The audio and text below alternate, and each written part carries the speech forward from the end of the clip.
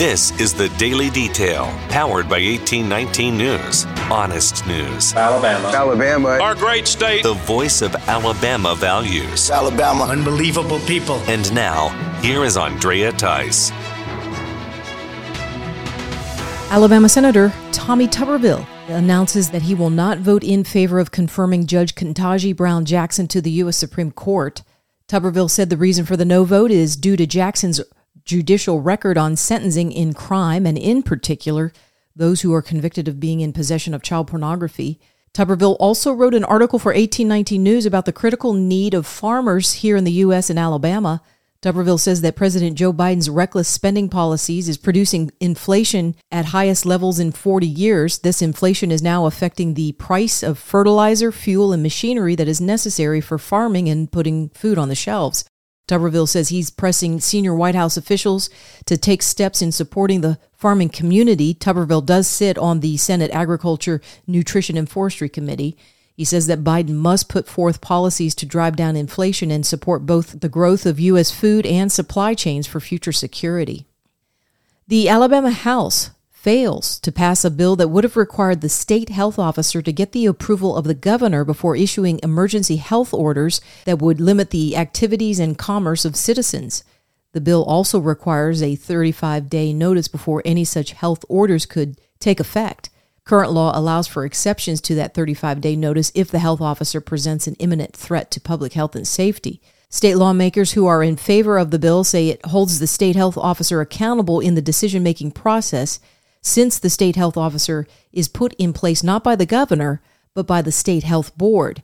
Those in opposition to the bill believe that it ties the hands of the state health officer from addressing a critical need at a critical time. Tragic news out of Marshall County. A 7-year-old girl has died following an ATV crash. The incident happened near Boaz late Tuesday night. The child and another adult were involved in the accident together. That adult has been hospitalized. The 7-year-old was pronounced dead at the scene. A homeowner in the Dothan area has put an intruder into the hospital. The Dale County Sheriff's Office says that the invader tried to gain entry into the home through multiple points, including that of a child's bedroom window. When the invader finally got in, the homeowner met him with a gun and shot the man in the head. That suspect is now hospitalized with life-threatening injuries. Chief Deputy Mason Binham told WTVY News that there is no evidence that the homeowner and the intruder knew each other. The Etowah County Sheriff's Office now has a 4-legged team member that's helping them do the rounds. The K-9 unit is an 11-month-old Labrador Retriever named Millie.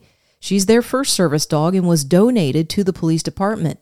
Millie will work with SRO Deputy Jameson Jenkins, who spoke about Millie's job description with WBRC News. So when we have somebody who has been the victim of a violent crime, obviously anxiety levels are very high. It's hard for people to recall facts. The dog comes in, anxiety levels start coming down, they start recalling information. If somebody goes out to a call in the middle of the night and somebody has lost their home in a fire, and we have 4 children who are displaced from their home, this dog is a medium in that situation to just take their attention off that. No word yet on what the kibble per hour rate it is that Millie will be getting for this new position. For more in-depth stories affecting the state of Alabama, go to 1819news.com. In national news, President Joe Biden spoke at a union event this week. Biden brought up the Russia-Ukraine conflict while at the North American Building Trades Union. And together with our allies and our partners, we're going to keep raising the economic cost and ratchet up the pain for Putin and further increase Russia's economic isolation. Are predicted to shrink Russia's gross domestic product by double digits this year alone. Just in 1 year, our sanctions are likely to wipe out the last 15 years of Russia's economic gains. Louisiana Senator John Kennedy had a different take on how effective these sanction measures are in stopping Russia. That it will be very difficult, if impossible, to defeat Putin until we cut off his cash flow. You can't cut off his cash flow until you cut off his oil and gas exports. You can't cut off his oil and gas sales, his exports, much of which go to Europe, until Europe has a way to replace the fossil fuels. America has a way to help Europe replace those fossil fuels. Except for one problem. The Biden administration has put its boot on the neck of the oil and gas industry. And until the Biden administration takes it off, the American people and the Western world will continue to suffer. Two men from within the former Trump administration are calling on Texas Governor Greg Abbott to declare an invasion at the U.S.-Mexico border in his state in order to activate National Guard members and state troopers to assist Border Patrol. Tom Homan was director of the Immigration and Customs Enforcement Agency, and Ken Cuccinelli worked within the Department of Homeland Security. Both men confirmed that they have spoken with Abbott about exercising a clause on self-defense and invasion that is written within the U.S. Constitution. Abbott has not indicated if he's going that route as suggested by Homan or Cuccinelli, but Abbott did say that he will be taking unprecedented actions to deter illegal immigrants from crossing into Texas, especially since the COVID-19 restrictions are going to be lifted this coming May from the Center for Disease Control.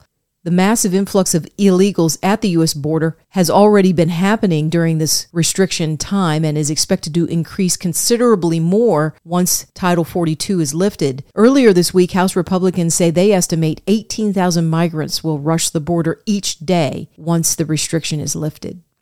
Leadership in the state of Texas is looking at Florida and liking what they see when it comes to the parental rights in education law. Lieutenant Governor Dan Patrick says he wants to do a similar thing in that state and is going to make such a bill his top priority when Texas lawmakers start their legislative session this year.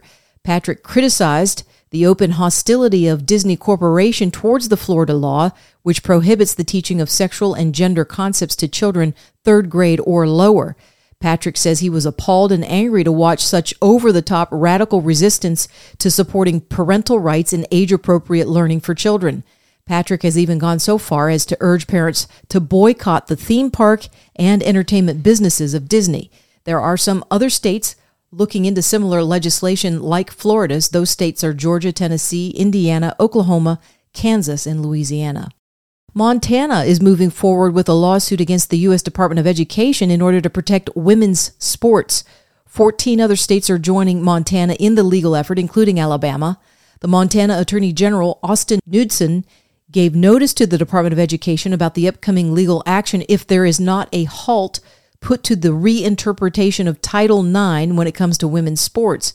Knudsen says the department has failed to provide sufficient justification for new rulemaking in how Title IX is interpreted and implemented when it comes to gender identity. Joe Biden signed an executive order this past March that initiated a review of Title IX regulations regarding gender identity.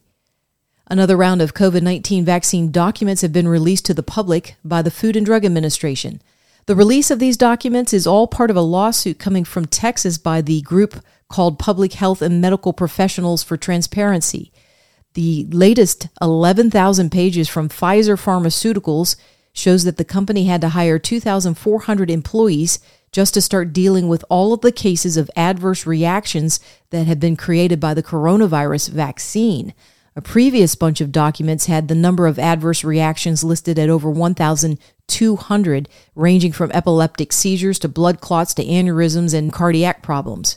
In these recent documents, Pfizer brought on 600 employees at first for data entry and case processing. By the end of June of 2021, 1,800 more were hired just to deal with the adverse effects alone. And there is a Senate race underway in the state of Missouri that has just gone wild with dramatic twists and turns. Eric Greitens is running as a Republican Trump supporter to fill the seat of retiring Roy Blunt. Greitens divorced his wife, Sheena, back in 2020. During that time, Sheena swore under oath in an affidavit that there was no material evidence left out from the divorce proceedings and the parenting plan that they had for the children. Sheena has now come forward as of this year with claims of abuse against her ex-husband in the middle of his campaign. She's even filed a new affidavit that contradicts the first. And then here's where it gets even stranger. Political consultant from the Bush administration, Karl Rove, has admitted to recently communicating with Sheena, and his communications with her all happened before this new affidavit was written. Rove is very much an anti-Trump Republican. So now Tim Parlator, the attorney for Greitens, says they will be getting to the bottom of whether or not Rove was involved in these latest new claims. Also of interest is the fact that Greitens was one of the first Senate candidates to promise to vote against Mitch McConnell becoming the Republican Senate leader if Greitens gets elected to the Senate. This is definitely a developing story that we'll come back to during this election year. You're listening to The Daily Detail from 1819 News. You won't want to miss out on 1819 News, the podcast. Ray Mellick is back in the seat with host Brian Dawson as they give a legislative update the same week that the session wraps up. Typically, how it works is in a quadrennium, which is where all the elections are taking place. You don't see dramatic legislative sessions, but not this year. It was wild. It was exciting.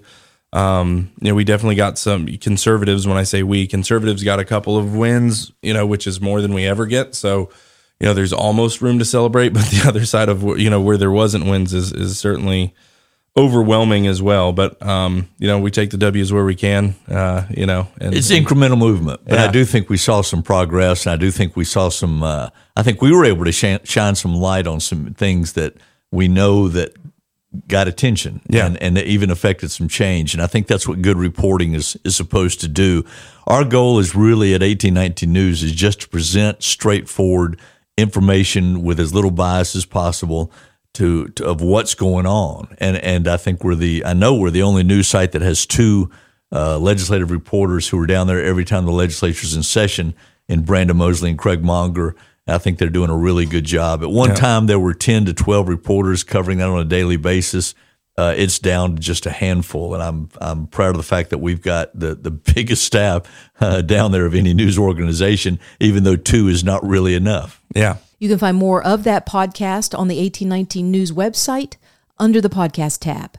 If you're enjoying the Daily Detail, be sure to drop me a 5-star rating when you get a chance on the main page of either Spotify or Apple Podcasts. I'm Andrea Tice. I'll be back again tomorrow. I look forward to updating you then. Alabama. Our great state. Alabama. Of Alabama. This has been The Daily Detail. For more up-to-date news, go to 1819news.com, where you'll find honest news and Alabama values.